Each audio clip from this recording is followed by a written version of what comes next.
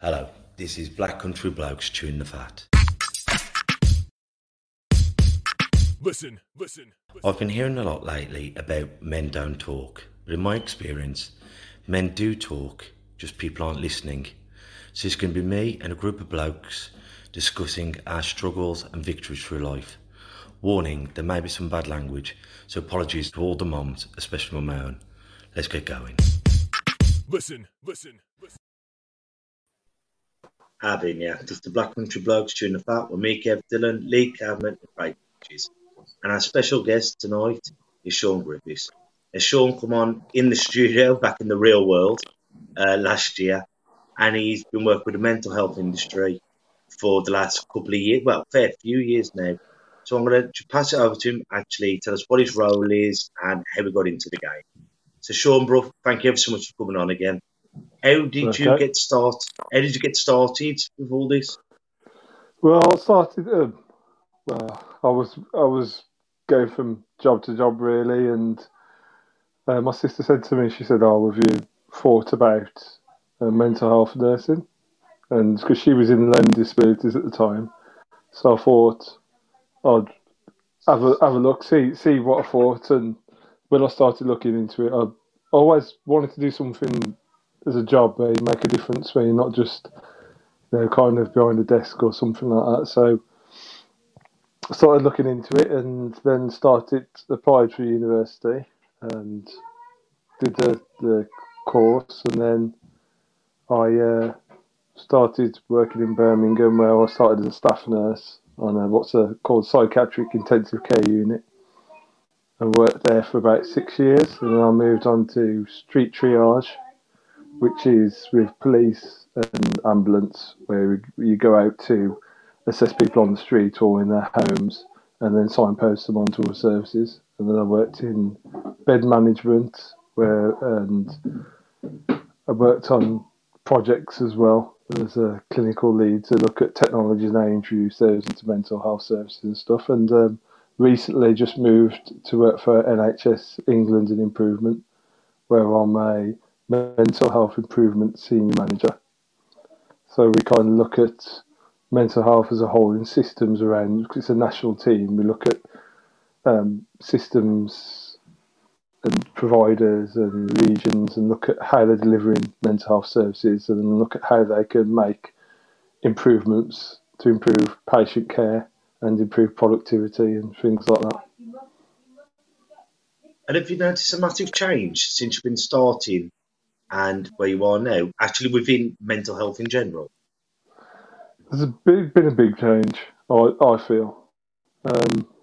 When I first started in mental health, there was so little understanding.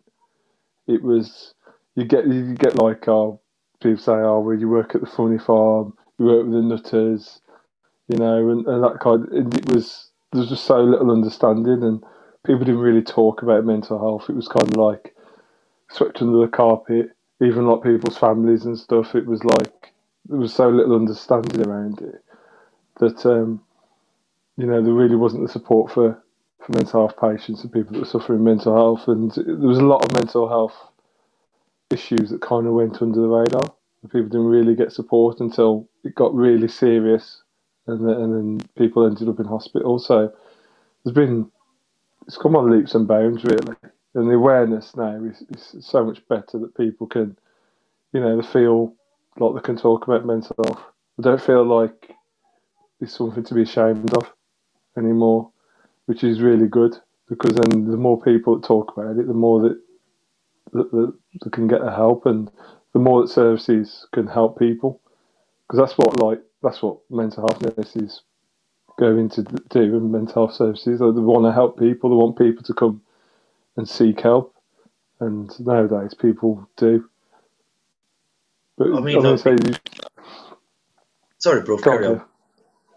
But I was just going to say, like, that as things changed over the years, you've seen, like, when I first got into mental health nursing, we were saying about, like, last time I was on about drugs and stuff, and people did, like, smoke cannabis, and you'd see lots of people coming in with cannabis induced psychosis and stuff like that. And then these days you kind of see seen a lot more people that come in smoking like smoke spice and mamba and stuff like that, and it's just so different.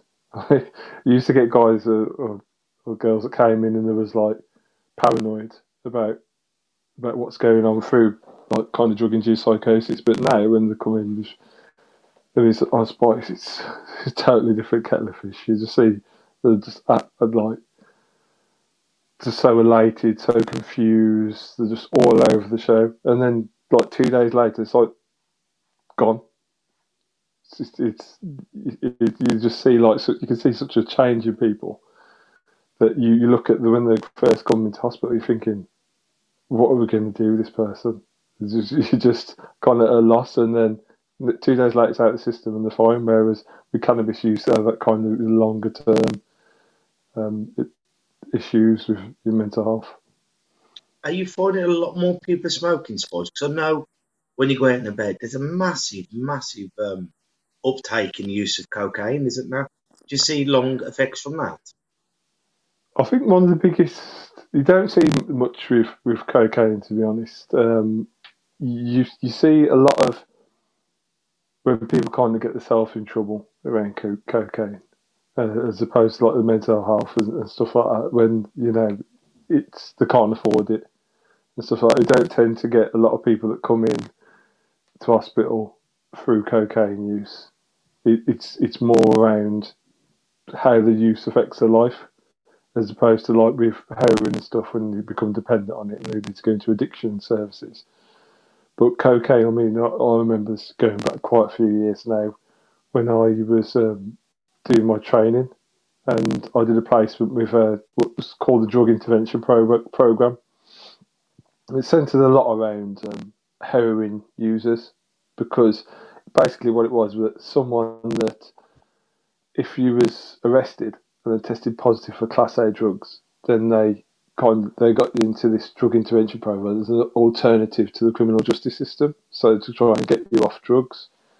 So you get a lot of people that were on heroin that was shoplifting and stealing to feed the habit. But occasionally, I mean, the one guy we saw, it was cocaine was his main issue, and he came through the courts. And this guy had a really good job as I think he's like a head mechanic somewhere, and he's got a really good job. He was earning quite a lot of money. He'd saved money to buy a house, and 25 grand had just gone in 6 months just through cocaine use.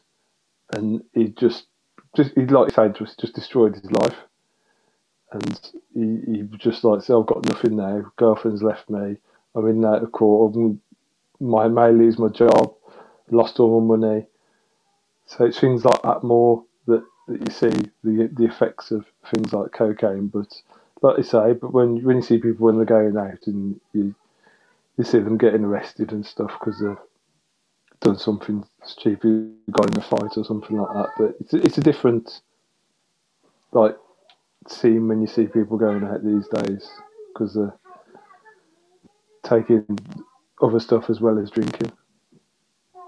I was talking to a friend the other day, and we were saying like with everyone like the uptake of drugs, like staying in, and you haven't got the money for your drugs, so you put it on tick. You strap the drugs and you'll pay, and then you're not earning, so you get some more drugs in, more drugs, and the amount of debt some people must be in at the moment.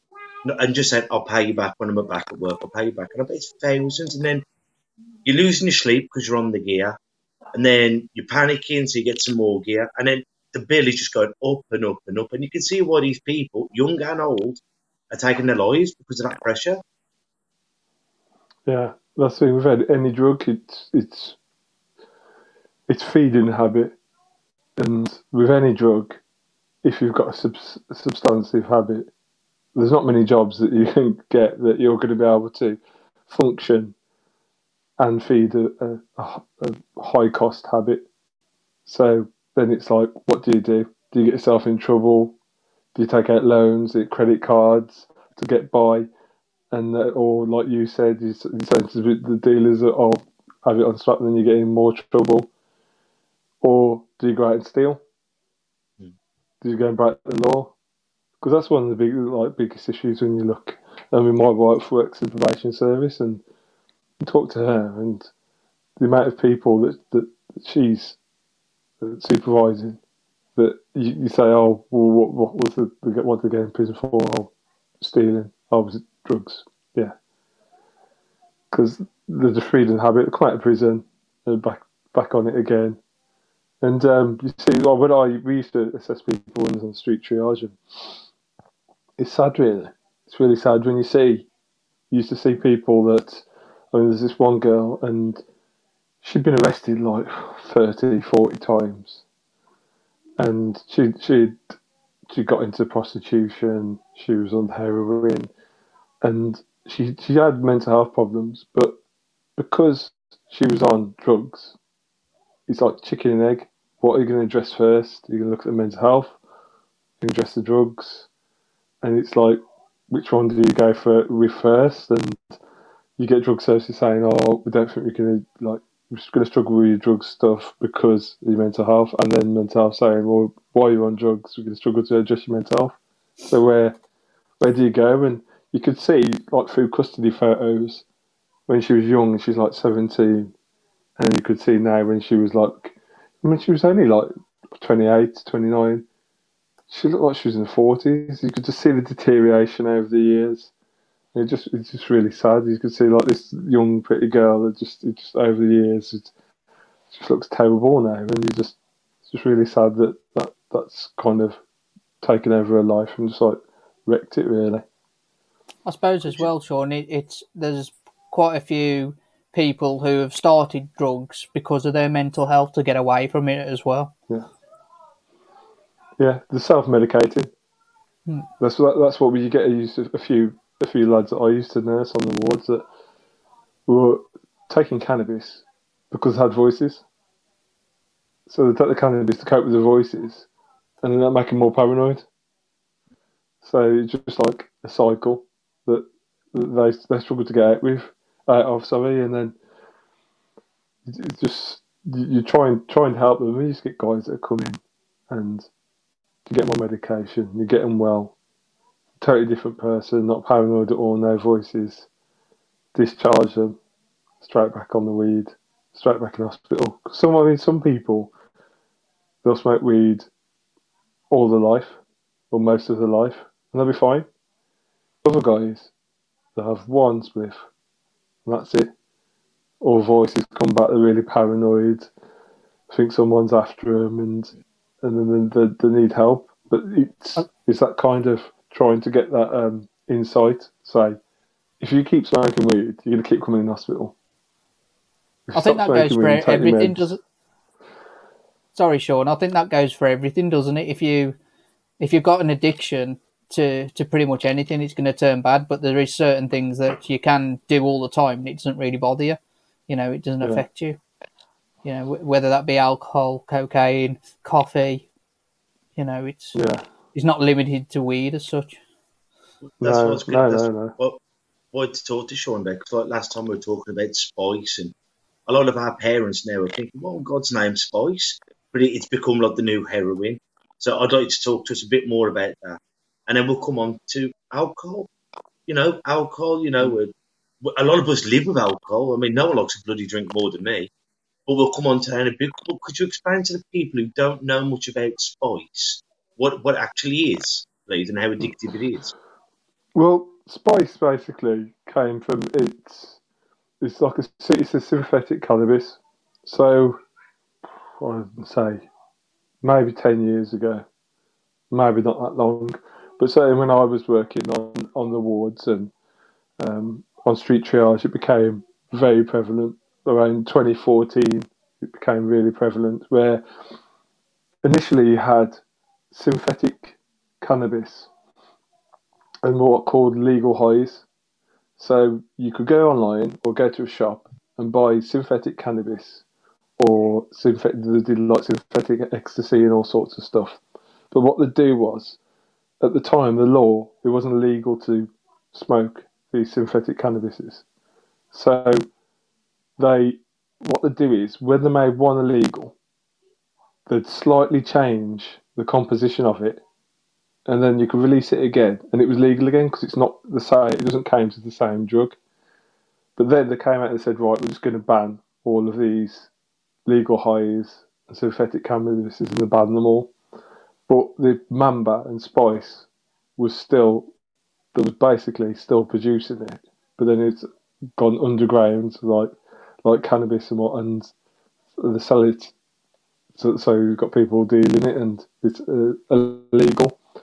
So it's a synthetic cannabis, but you just see people that they're taking a little bit, smoking a little bit, like they might get like a joint between 4 or 6 of them. You just see them passed out, just totally passed out. Or I've seen them when they go totally the other way. They're just flaring around, trying to start fights with everyone, and they're just absolutely uncontrollable. So you can go like kind of either way. But one of the biggest issues, and I'm not sure if it's exactly the same now, was that if you OD on heroin, they can give you a drug to reverse that. They can take you to hospital. If you were ODing on Mamba or Spice, they couldn't even detect what you'd have. And because there's so many variations of it, there's no treatment to it. It was just literally putting them to a side room and letting the drug come out of your system. That's all they could do.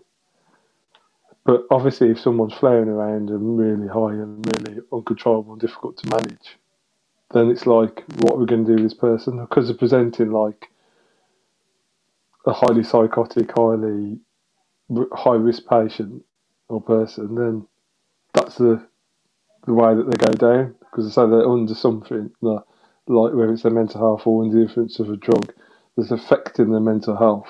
So then they go down the same route as someone that's psychotic. But you know, when you like say someone's on it, do they is it like going cold turkey like heroin, or is it? Do you know what I mean? Like, if I've got to come off it, will I go for the same trauma as like if you're coming off heroin? Does that make sense? I don't think it has the same addictive properties that heroin does. It's more like kind of your ecstasy or your cocaine that people want to get high. You don't have that like kind of physical dependency that you have on like heroin and alcohol. It's more like kind of you get those physical withdrawals. I think they get a bit, but not like you would if you heroin. If you're addicted to heroin and then you try and come off that cold turkey, but it will make you feel bad. Heroin, you feel horrendous, but it's not gonna kill you if you just stopped cold turkey. Whereas you could with alcohol.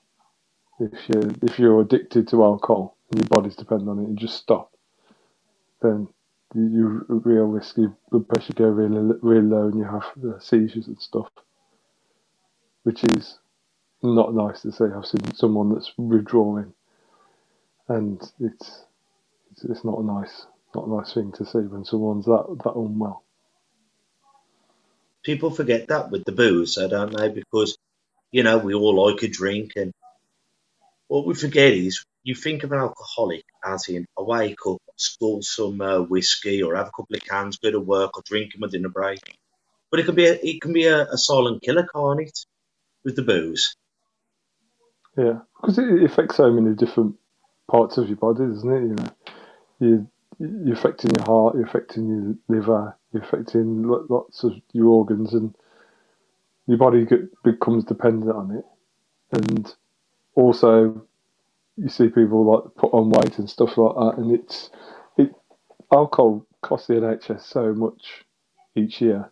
If it be through people that are alcoholics and dependent on it, or people going out and getting absolutely smashed and ended up at hospital, or the multitude of fights that happen on Broad Street as well every Saturday night. Well, not at the moment, but usually. And the long-term effects that it has on your body and the NHS, it's really up there with the amount of financial strain on the NHS. What's the condition? What's the condition where an alcoholic mother has a baby? I can't remember the name. Alcohol fetus syndrome. Yeah, so fetal alcohol syndrome, isn't it? Something like that. Do you know enough about that? I don't know a lot about that because I didn't really deal much with that, but yeah, I know that it exists and it can be a big issue. So it's same with heroin, isn't it? If mother's taking heroin, the baby can be born opiate dependent, which I can't imagine is very nice. No, you couldn't, could you? But you know, someone like if people out there are thinking like either I'm an alcoholic or my husband, wife, daughter, you know, what advice would you tell them about doing it? Because your natural instinct is, for God's sake, Kevin, stop. But that stop all in one go could be fatal, couldn't it? Yeah. It's about how much you drink. If you're drinking every single day and you're drinking significant amounts, that you're waking up and you get withdrawals, you're shaking, you know that the only thing that's going to stop you shaking and feeling terrible is another drink, then it's about seeking medical advice first before you do anything.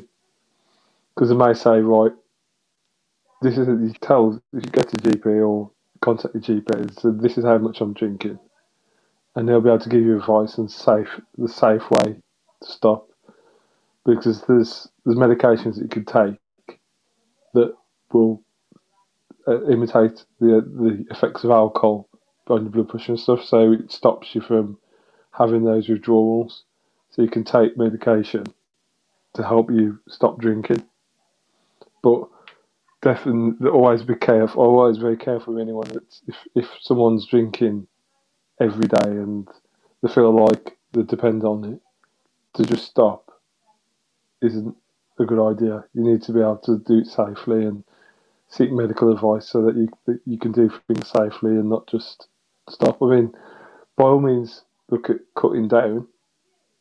If you're drinking every day, and say, "Oh, having like 4 or 5 cans every day," then cut down 4, then 3, then do you start cutting down and doing that, and then seek medical advice. But there's lots of services out there, whether that be just getting advice. So I'm sure there's some on the internet, but through your GP, and each area has alcohol services that can help you with those things. I'm not sure if it's still Aquarius around here, but it used to be.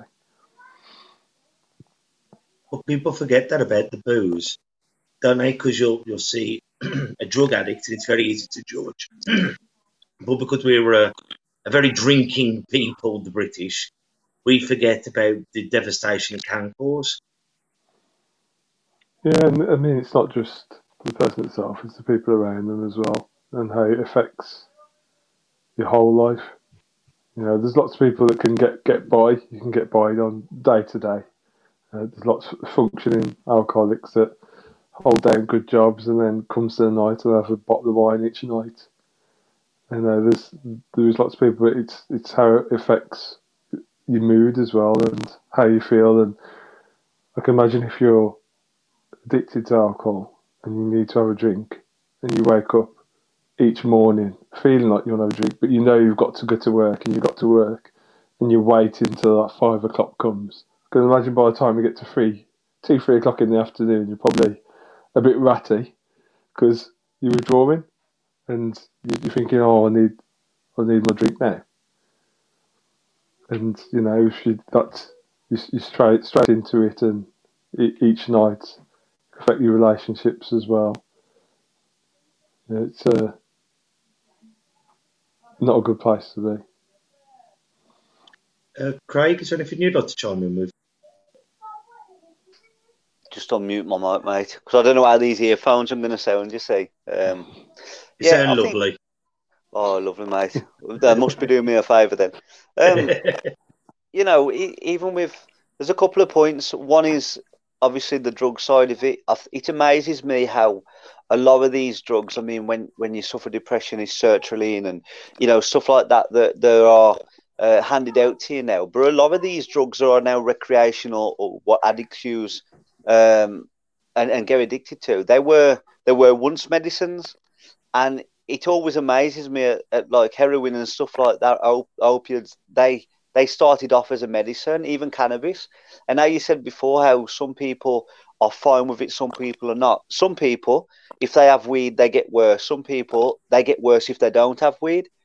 And it's just testament to how not one size it never fits all. And like with the alcohol, I think the generational differences. I'm sure we've all had granddads that, they go to work on the morning, dinner time they'd be in the pub, they'd have a couple of swift halves, and then, straight after work they'd have 4, 5, 6, 7 before they go home for the tea. And obviously I'm speaking from what I remember of my granddads. It never seemed to pose a problem. It seems more now, and I'm wondering if social circles and social standing and what's going on socially, whether it's social media or whether it's just the news being so readily available for you to interpret. I wonder if that has a lot to do with the alcohol then becoming an issue and becoming a depressant. Because, like I say, generational times, our granddads and that, they drink throughout the day. They drink at dinner time, on their lunch break. And it never seemed to be so much of a big issue then. I suppose it's kind of like everyone was then, wasn't they? There was quite a lot of people that were, and it was more like the social side, and you kind of did that. That's what was done. But I suppose it's about like kind of behind the scenes. No one knows what's going on, and people didn't tend to talk about it as much back then. It was like kind of, oh well, that's what happens. That's what's always happened, and that's what will carry on happening. But I suppose things are kind of a bit different now. Well, like the way we deal with people, like you say, with cannabis and cocaine and stuff like this. If you've got like a group of people that are better with it, a group of people better without it, it's obviously all still illegal. But how do you deal with that as like a structure, say as the NHS and stuff? How do you deal with that? Because it's not like you can get used to. It's like the British with the weather. It's not like you can get used to one kettle of fish. You have to adopt to individual specs, or at least get them to tick, 75% of the boxes in order to receive that treatment. It's got to be a challenge to be able to offer a universal system, but with individual, catering for the individuals. Yeah. That's the thing with mental health. It's not an exact science. It's not like if you've got kidney disorder, you take this medication, and that's the best medication, that's going to work for everybody. Or if you break your leg, you can put it in the cast for this amount of time, and you can have this surgery, do that physio, and it's going to get better. Everyone's different. Yeah. And it's not like one size fits all. There's no one medication. You can get someone that comes in depressed, and you give them sertraline, doesn't work. And they give them a different medication, that doesn't work, and then maybe the third one does. Same with psychosis. There's lots of antipsychotics. There's lots of different methods. Some people have tablets. Some people have to have injections. So it's kind of, and there's lots of different medications within those categories. And one medication that works for someone brilliantly, the next person have no effect whatsoever. So it's about that kind of a bit of trial and error, that you can start someone on medication, then maybe 3-4 weeks down the line you're like, it's not making any difference, so then you have to try something else. And that's what like some people struggle with as well. It's like, well, I've come into hospital, or I've come to get help, you give me medication, it's not doing anything. Why isn't it doing it? Because it's men's health and it's different. Because it's about the chemicals in your brain, and it's about tailoring things so that people can, so that you'll get better. It's not just one medication is going to sort it out, or one treatment plan is going to sort it out. I think we as a people are. I think we need to look at, Kev's always said about like children going in the schools early and getting it in the minds. And I think we as a people, we need to be able to get ourselves to a point in social standings where we don't have to rely on on a system like yourselves, and you guys would be there more as a crutch for the ones that couldn't be saved, in the earlier stages. But I think as a people, we can all do better to be better. I think we put too much reliance on things like the NHS and like mental health charities and stuff like that of being the curers of our problems, instead of just being there for each other. And like Kev's always said, we're not qualified, but we've experienced. I think if we could all do that and then use like the NHS and things like that as more of a crutch rather than this big juggernaut we're expecting to save absolutely everyone on the planet, because it's not going to work, is it? And you guys are going to be under so much pressure to try, and like you say, the trial and error, it all takes time, and it's got to lead to frustration with you personally. I mean, how do you deal with that personally when if things don't go all to plan at work?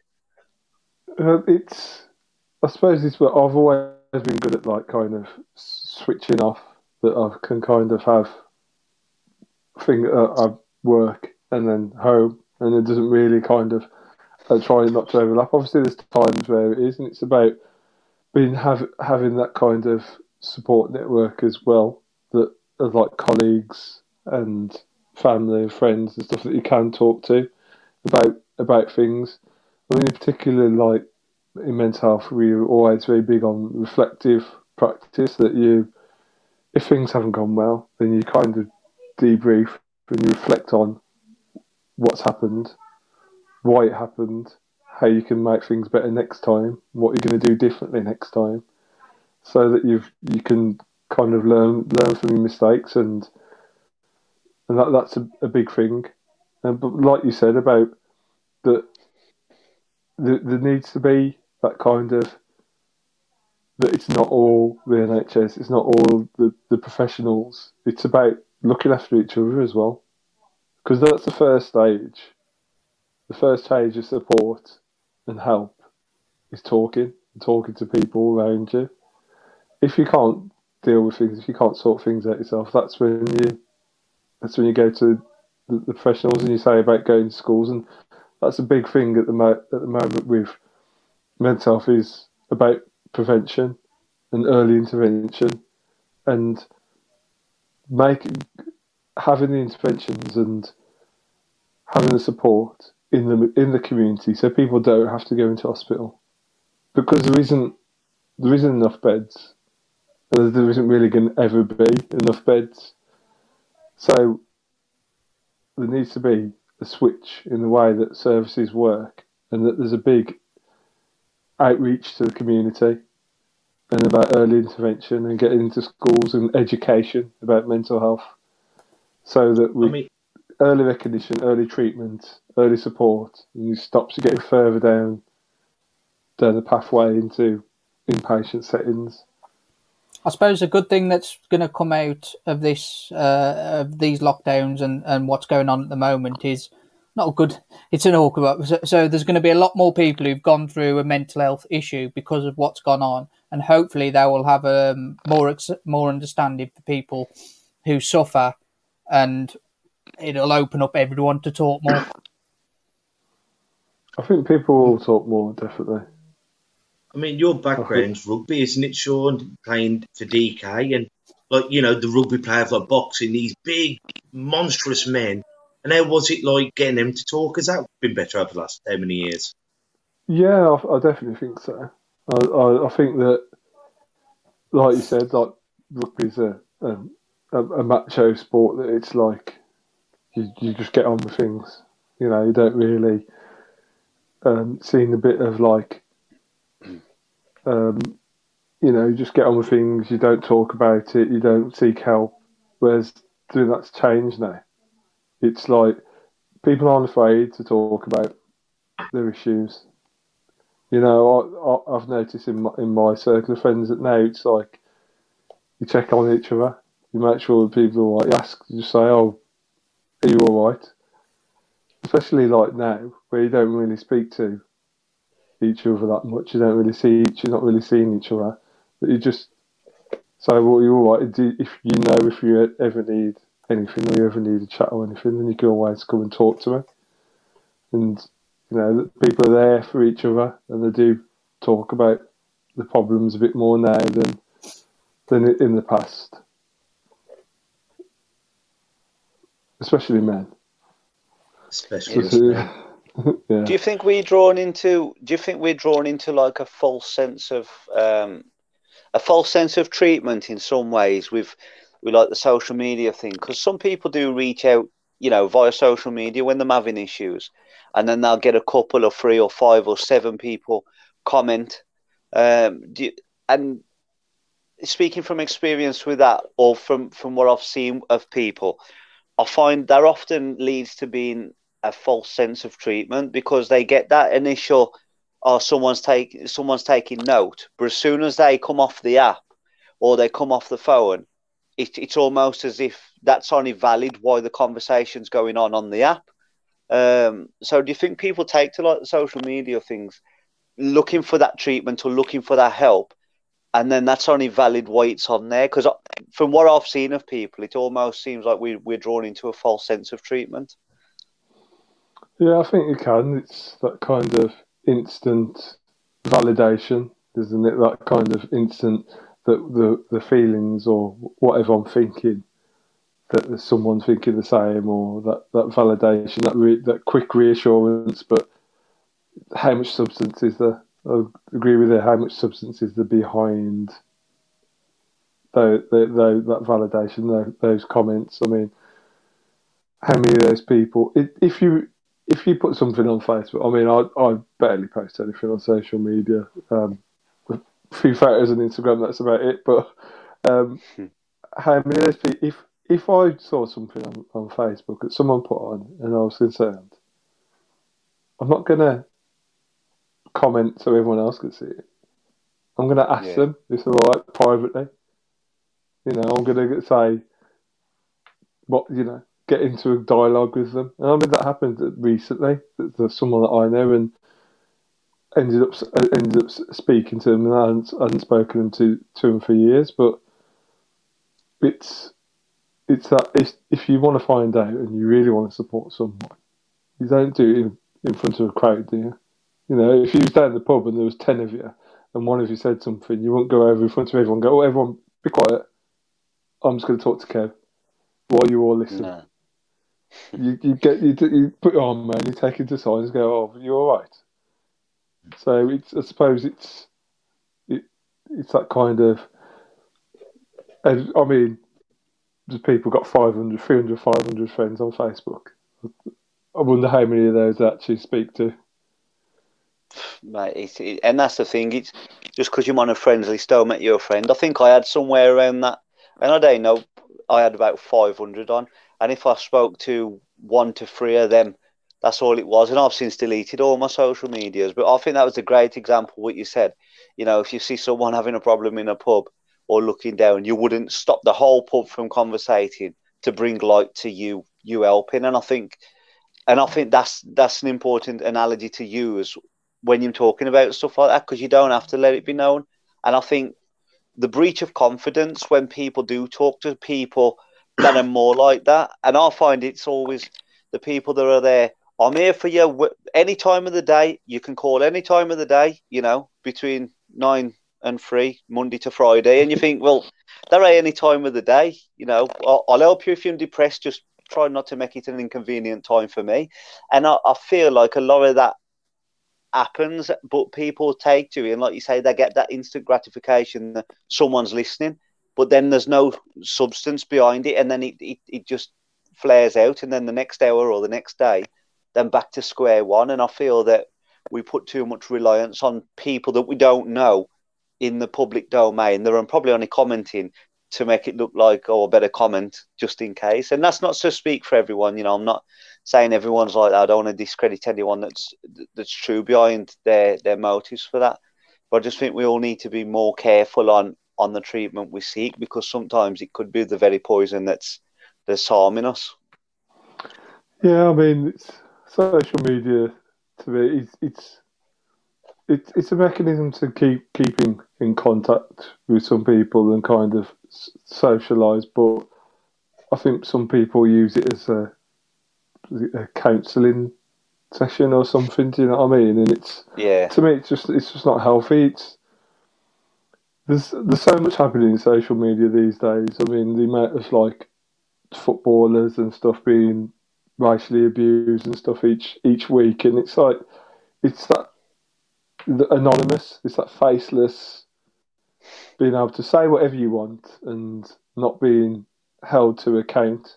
So if people are doing that and being abusive and just nasty for the sake of it, then why do you think it's any different when people are trying to be nice? And there's no filter, is there? It's it's almost as if like channel 1 to 5. If there's news on channel 5, you don't like that station or the news they portray, you just don't turn to channel 5 at that time. Whereas Facebook, you could have 300 friends or whatever, they'll post random stuff that even though you think, oh, I'm not taking that in, I'll just ignore it, you've still seen it, your subconscious has, and there's no filter, the filter's not there. And, I mean, we always dog social media, though, us. Especially on this podcast, we're all quite dinosaurs and relics in the respect that none of us like it. But it's the way of life. On about social media, have we had any comments? Yeah, thanks. we have, but there's no direct questions, just some nice comments that I've been bringing up on the screen. But yeah, thank you for everyone who's commented on social media.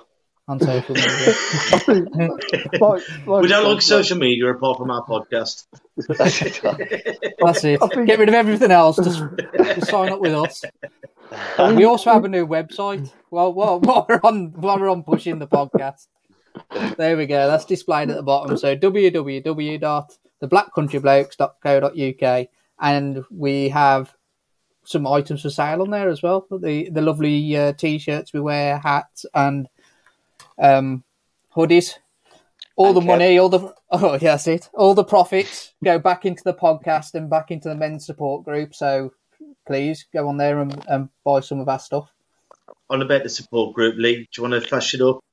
Yeah, bear with me, mate. This is every Wednesday at the Lions Boxing Club in partnership with Lions ABC, obviously, and Tough Enough to Care, where we'll be going 7 p.m. till 9 p.m. every Wednesday. Once we get into the real world, we'll be doing like a half an hour chat, half an hour to 45 minutes boxing, and then we'll finish on the chat.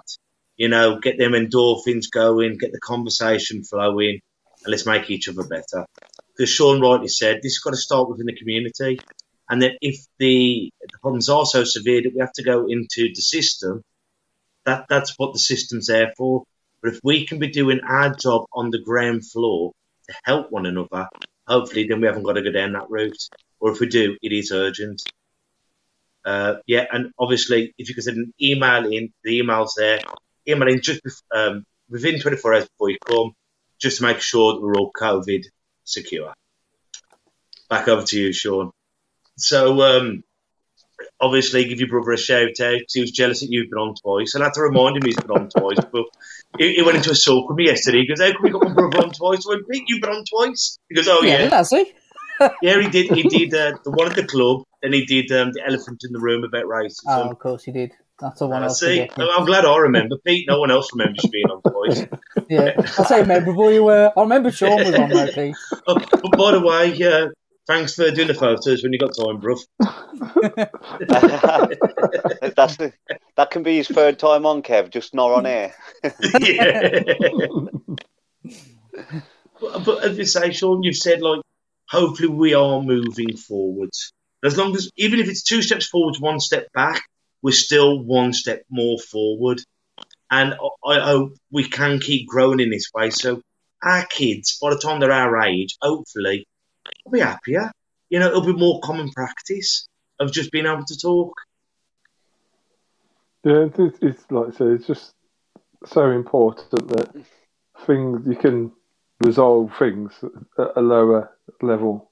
Having seen so many people that are so unwell, at the sharp end of mental health, it's not nice. It's not a place that you want to be. Trust me, it's not. Don't get me wrong. Inpatient care, everyone's there to help and do everything they can, but if you can get the same treatment or similar treatment at home before it gets bad, that's the way to be. Around your family, around your support network, that you can get that kind of treatment at home and stop people either coming to mental health services in the first place or getting so far down the pathway that they end up in hospital. Because it's not a system that you want to be going round and round in, really. It's if you can get the help early. There's an old quote by, I think it's Sun Tzu, in The Art of War, and you might think, how does that relate to this? But I think it was along the lines, I'll probably butcher it now, but it was along the lines of, all wars are won before they even reach the battlefield. And I think that can relate to mental health in many ways, as in, like, we can all be better before we're forced to have to get better. And a lot of the time, if we just take notice of each other and we listen to each other and we communicate, which is a lost art form. You think communication's talking, but it's not. It's listening and understanding. And I think if we can just initiate those basic concepts of human beings, of communication, I think we could all do better to not, take the weight off your guys' shoulders and the NHS shoulders and just help people not have to get into that cycle. We can be better before we have to get better. Mm. I mean, it's like, who would you rather talk to? Who would you rather talk to, your friend, or would you rather talk to someone that doesn't even know you? That's the way I see things sometimes. I mean, it's a crude, basic way of putting it, but if you've got that support network and you speak to people openly as soon as you can, the people that your friends, your family, then hopefully you can get to the point you can try and resolve some things or make things better, but not get as bad as they could do, instead of having to go and speak to professionals, because sometimes they are doing everything they can and they're doing the best assessments they can, but they don't know you. They only know what you tell them. So if someone that knows you really well can help you out and hopefully point you in the right direction and kind of even support you if you do have to go to professionals, that if you've got them involved from the onset, they can kind of help you through those times and help you go to assessments. Because I mean, when I used to assess people, there's a big difference with assessing someone that's just on their own with no support than assess someone that's got the family with them, or got the mom or dad or their partner with them that's come along to help them out. I know sometimes people don't want to. They feel like they're a burden. They feel like the burdening people, but I can, pretty much guarantee that if you've got a close friend or a family member, they'd much rather you said something than not. That you just sat festering on your own and bottling things up, and until things get really bad, rather than just tell them. So they'd much rather know. I think like with following on from that, what you said, who would you rather talk to? Someone or a professional. I think my son was taking drum lessons last year before all the lockdown. He found a new drum tutor, or I found him a new drum tutor, and my boy was 7, and I think that is a perfect example. Is that drum tutor knew how to play. I don't know how to play drums. The drum tutor knew how to play drums. He could teach him everything else. But what I found the drum tutor couldn't do, and I sat in all the lessons, and I had to step in a couple of times. He didn't know how to teach my son. He didn't know how he could make it resonate with him. He could teach him what was in the books and his knowledge, but he didn't know how to get through the barriers that were my son. And every now and then I'd have to step in and just say it in a certain way that I knew my boy would understand, and then it would click. And I think the added benefit of talking to people is they already know how to speak to you. They already know how to communicate with you. And like you say, understand you. Whereas the professional, he may have all the knowledge, all the textbook knowledge and the experience with dealing with stuff, but he may not know how to get through to you. And I think that my boy's drum tutor taught me that. I thought he knows how to play drums and teach him, but we don't know how to get through to him to teach him. But on the flip side to that, though, Craig, I think sometimes it's good to have that impartial person because they're not frightened of hurting your feelings. Whereas sometimes when you're just talking to a friend, you go, yeah, you're drinking a bit much, or yeah, you're only doing it every other day. Whereas if you have that impartial person to talk to you, they can speak the truth. And I think the key is with it all, whether talking to your friend or a professional, you've got to accept the courage to accept the help. You've first got to ask for it, then you've got to have the courage to accept it. Yeah, I think, like you say, that the professional can separate logic from emotion. That impartial person, whereas your friend may speak from emotion, not necessarily sense from logic. Whereas the professional person is impartial, so he can speak from a more logical sense. I'll get that. Because people are different. So one person learns a certain way, another person likes. Some people learn from doing. Some people learn from being told what to do. So, and it's the same around change and stuff like that I've learned over the years. So if you're trying to implement changes, services and stuff like that some people need to be walked through it. And if you're changing a certain process, you walk them through it, and then when they're doing it, they learn it. Whereas some people want it written down, and that's the way I do it. So it's about how you respond to that, how you learn things, because some people respond well to boundaries. They respond well to saying, don't do this, do that. Whereas other people, that's a totally wrong way to do it. Because some people who say, don't do that, they're going to go and do it anyway. Because you're telling them not to. So it's about that kind of understanding that might work for somebody. It's not going to work for everybody. And one of the things I always with mental health is like try and talk to people on the same level. Don't talk down to them. Don't necessarily like put them on a pedestal and let them talk down to you. It's just that kind of on the level in a way that they understand. Because I noticed a lot of lads that were some lads that were in like gangs and stuff like that, and they're not going to respond well to you acting like a teacher.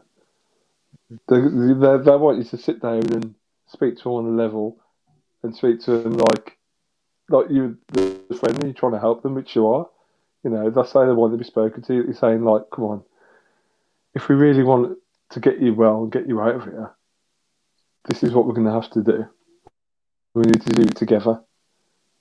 Whereas some people just be like, no, you can't do this, you got to do that, you got to do it, and it just didn't work. Yeah, I think like with that, so as people can take something away from what you've just said about people, responding to certain things, and others respond to it differently.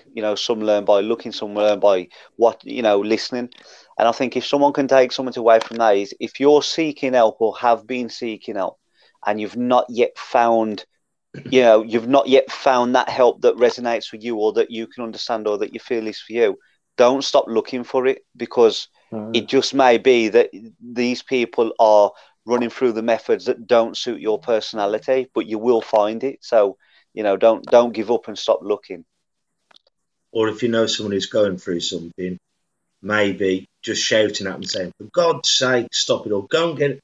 Maybe you're not asking in the right way, for that person to go and seek help. Because the only way that we'll go and get help is by first accepting we've got a problem, then acting upon it. Yeah, it's like that old saying, mate, is the arm of encouragement. Some need it around the shoulder, some need it around the neck. And, that's just the way it is. Not everyone can be spoke to on a level, then, listen, please go here. Some need an F and a Jeff so as it resonates with them, so as they think, wow, now I'm understanding this language because this is who I am. So just keep looking. You will find something, and you'll get the help. Yeah, so like horses for courses. Not everyone, no one's the same.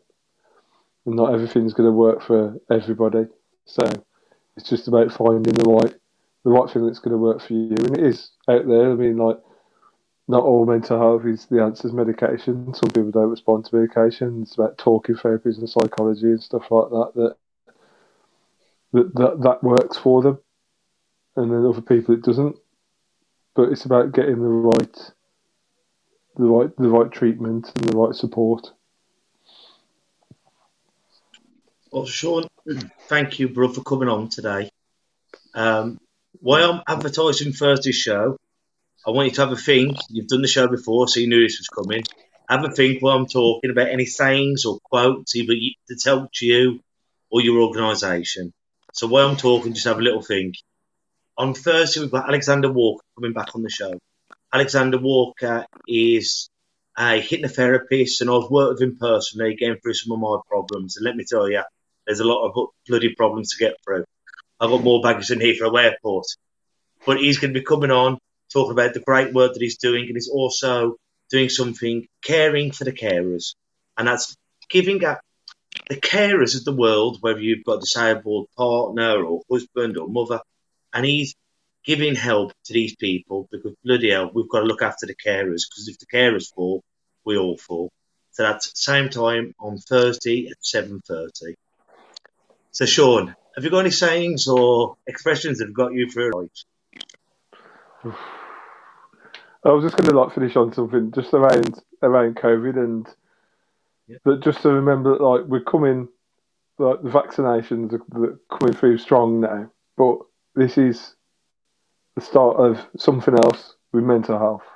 That there's going to be a lot of changes, and there's a lot of things. There's going to be a lot more demand and stuff of people that will be accessing services. So just to keep an eye on your friends, keep an eye on your family, and when you see them, you might not have seen them for months, but just ask them they're all right, and try and support them as best you can, because there's going to be a lot of people that have suffered through these lockdowns and aren't as lucky as some others that have got family and friends around them. So just to keep an eye on people. Well, until we see each other next time, take care of yourselves and each other. For a bit. Listen. And that's a wrap for another show. But if there are any comments or messages that you would like us to read out for our next podcast, please be in touch. There are also lots of different organisations at the bottom of this page, and hopefully they can help you or someone you care about. Please share this to spread the word. Until we talk next time, ta-ra a bit. Listen.